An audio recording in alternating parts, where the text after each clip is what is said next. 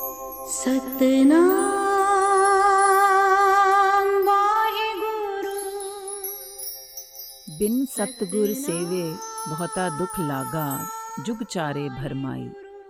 हम दीन तुम जुग जुग दाते, सबदे देह बुझाई। Without serving the Satguru, the man suffers immense pain and wanders through the 4 ages. I am a helpless being, and all the ages through you have been giver, Lord. Bless me, connect me with the name and guide me. गुरु की शरण के बिना मनुष्य को बहुत दुखों का सामना करना पड़ता है। वह सदा ही भटकता रहता है। हे प्रभु, हम जीव तेरे दरबार में मांगने वाले हैं और तू देने वाला युगों युगों से। मेहर कर शब्द नाम के साथ जोड़कर आत्मिक जीवन की समझ बख्श दे।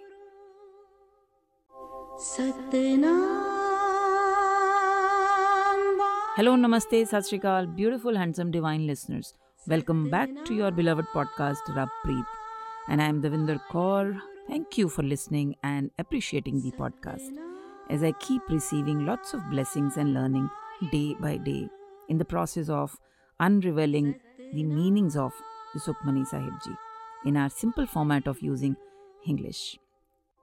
आप हौसला बनाते रहिएगा। आज बारी आ गई है 13th अष्टपदी की और आज हम पहले 4 स्टैंजाज कवर करेंगे आज के एपिसोड में और अंत में एक story to understand this better and correlating practically. तो आइए समझते हैं। This episode focuses on God-oriented people and especially talks about people who denounce these people and what they go through. Denouncer of God-oriented person is bound to born and die again and again. सारी खुशियाँ नष्ट हो जाती हैं and remains in suffering. But surprisingly, if God-oriented person becomes kind, even denouncer can get liberated. As explained, characteristics of denouncer is he burns himself in lust, in fire of hatred, cheats everyone. Sin and crime becomes his way of living. He loses his brightness. Such person goes lower and lower in mentality. संत शरण जो जन परੈ, सो जन उधरन हार। संत की निंदा नानका, बहुर बहुर अवतार. Those persons who seek refuge of the God-oriented persons get liberated from vices. जो मनुष्य संतों की शरण में पड़ जाते हैं उनका उद्धार हो जाता है, लेकिन अगर संत पुरुषों की निंदा करते हैं तो बार बार जन्म मरण के चक्कर में भटकना पड़ता है. Nanak says, backbiting or denouncing, speaking bad for such a God-oriented persons leads to being born again and again. संत के दुखन आर्जा घटे, संत के दुखन जमते नहीं छूटे. संत के दुखन सुख सब जाए, संत के दुखन नरक में पाए. One who denounces a God-oriented person wastes one life and is never saved from messenger of death or fear of death. सत्पुरुषों पर दोष लगाने से आयु कम हो जाती है, जीवन व्यर्थ हो जाता है और निंदा करने वाला मौत के फंदे से नहीं छूट पाता. आता है जाता है बार बार. ये ही नहीं, सभी प्रकार के सुख नष्ट हो जाते हैं. One loses all kinds of happiness and goes to hell, means remains in suffering. कहते हैं घोर नरक में पड़ा रहता है. नरक क्या है? नरक यही है, यहीं भुगतना पड़ता है सब कुछ. संत के दूखन मत होए मलीन, संत के दूखन शोभाते हीन. संत के हते को रखे न कोय, संत के दूखन थान भ्रष्ट होए. संतों की बुराई करने से बुद्धि मलिन यानी मैली हो जाती है.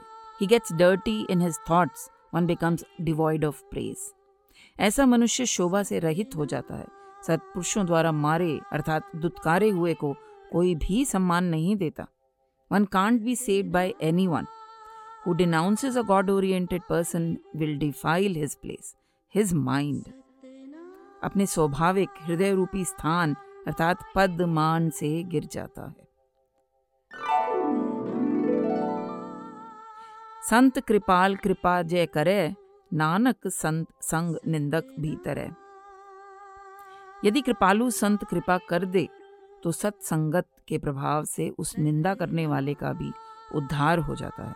Nanak says, if God-oriented person becomes kind, he can be merciful even to that person. संत के दूखन ते मुख पवै, संत के दूखन काग जियो लवै, संत के दूखन सरप जौन पाए, संत के दूखन त्रिगद जौन किरमाए।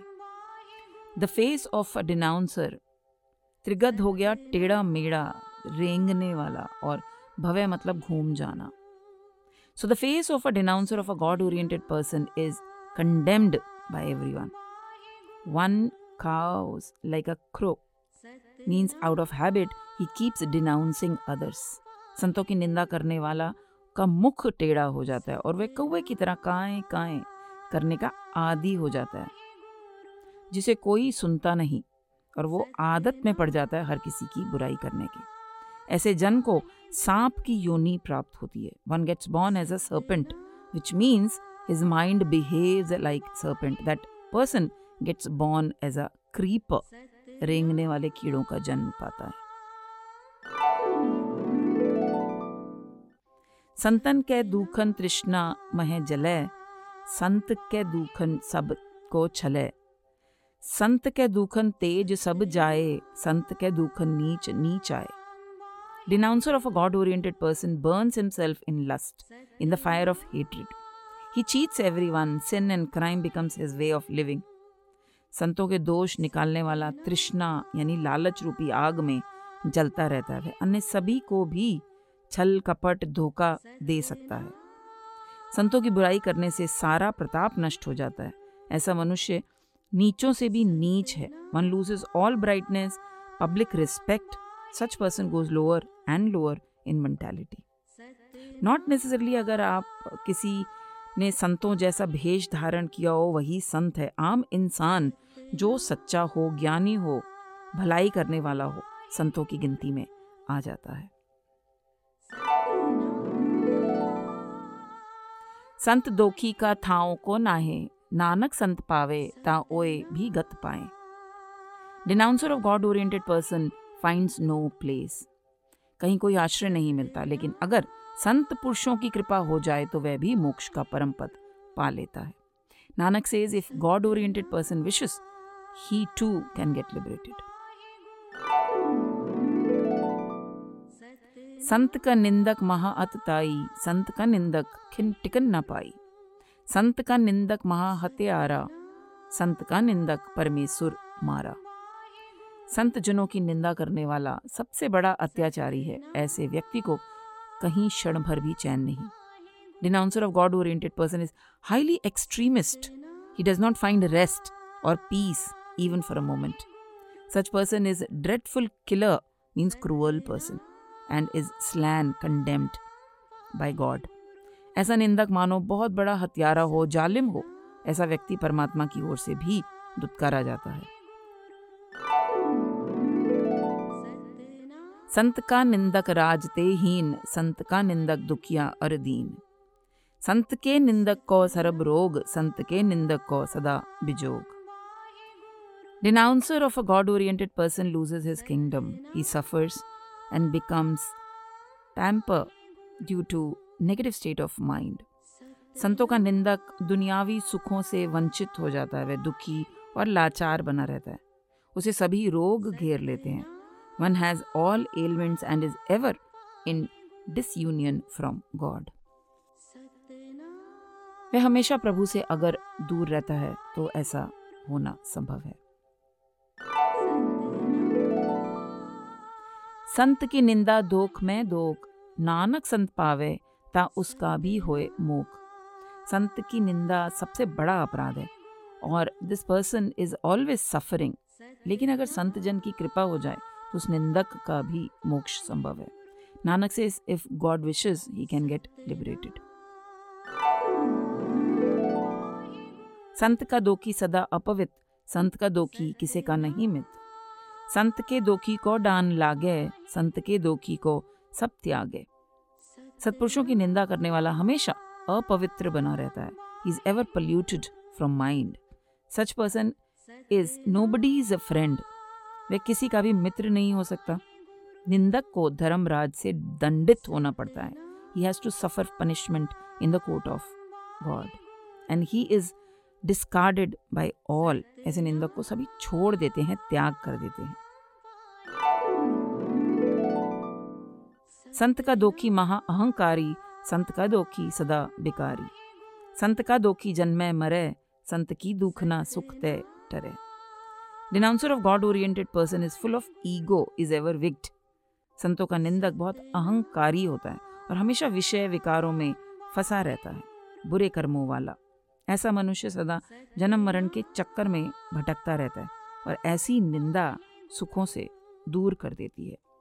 Denouncer of God-oriented person takes birth and dies time and again. Denunciation keeps one away from happiness.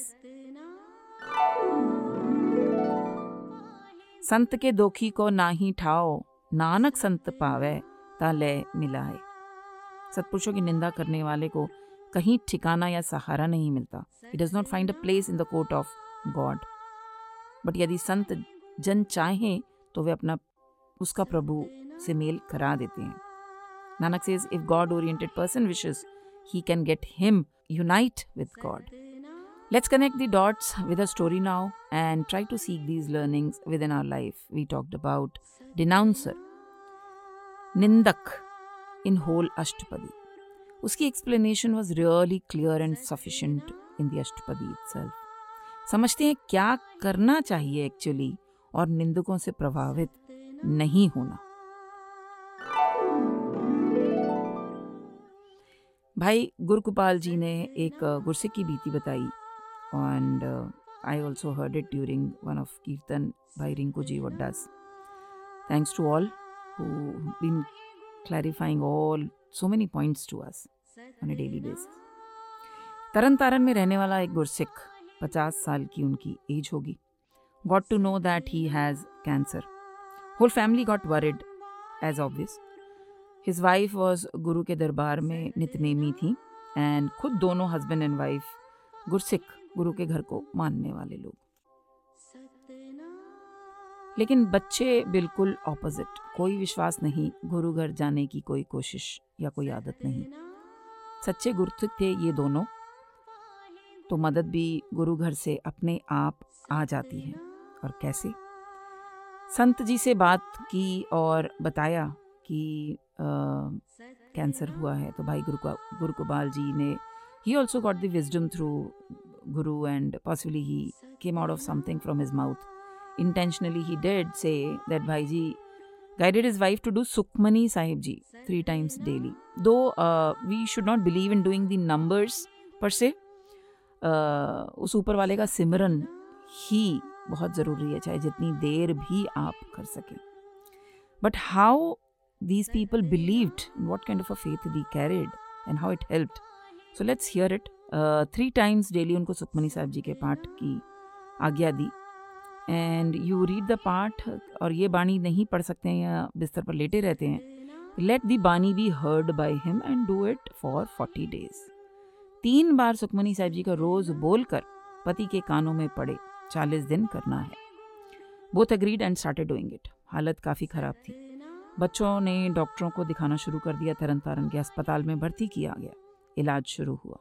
चाहे घर में हो या अस्पताल में, माँ का सुखमनी साहिब जी का पाठ चलता गया, शुरू हो गया था. बच्चे काफ़ी इरिटेट होते थे. क्या गुटका लेकर बैठी रहती हो, पाखंड करते रहते हो, इलाज होने दो, यही तरीका है, अगर हो सकता है कुछ तो. 20 days passed. Situation kept worsening. Doctor asked to go to bigger hospital. They moved to Amritsar in hospital. Gursikh ICU में पहुंच जाता था थोड़ी वक्त में. लेकिन इनकी वाइफ सुखमनी साहब का पाठ सुनाना बंद नहीं करती थी. बच्चे बड़े नाराज होते थे, लेकिन इन्होंने नहीं छोड़ा. जब इम्तिहान होता है तकलीफ बढ़ती है, ये निशानी है, लेकिन ज़रूरत है उस वक्त जुड़े रहने की, और वो सिर्फ भरोसे से ही पॉसिबल है. 38 days past. Situation was worst possible. He was shifted to Delhi by now from Amritsar, because Amritsar के डॉक्टर्स ने भी जवाब दे दिया. Wife still continued to do part. जब दिल्ली डॉक्टर्स ने भी कोई इलाज दिखता नज़र नहीं आया तो बच्चे उन्हें घर ले आए। 40 दिन पाठ के हो गए। माँ ने भोग लगाया और जैसे ही कंप्लीट हुआ सेहत में बदलाव आना शुरू हो गया और गुरसिक ठीक होने लगे। What doctors could not get corrected, Sukhmani Sahib part had the power to do the same. There is no doubt about it. Guru Sahib कहते हैं 3 गुण अपना लो, झोली भरेगी ही भरेगी। पहला, उसका दर ना छोड़ें। Don't leave the feet of Guru, his guidance, the true Guru. दूसरा, अहंकार ना रखें। Never keep an ego. Even thinking about it also कि ये बीमारी मुझे कैसे हो सकती है, मैं तो पाठ पूजा करने वाला हूं, अहंकार में गिनती में आता है। सब्र करें। Third thing, have patience. Life have so many beautiful offering, tough time passes by, सब्र से काम लें। Wow, what a profound and amazing learning. With this, let's conclude this episode. Thanks for listening, RUBPREET. This is Davinder Kaur signing off now. Lots of love, blessings and happiness for all. Waheguru ji का खालसा, वाहिगुरु जी की फतेह। सतनाम वाहिगुरु, सतनाम।